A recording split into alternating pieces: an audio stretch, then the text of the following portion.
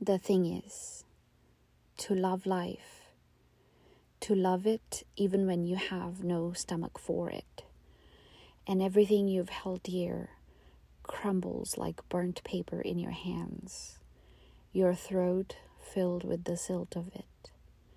When grief sits with you, its tropical heat thickening the air, heavy as water, more fit for gills than lungs. When grief weighs you down like your own flesh, only more of it, an obesity of grief, you think, how can a body withstand this? Then you hold life like a face between your palms.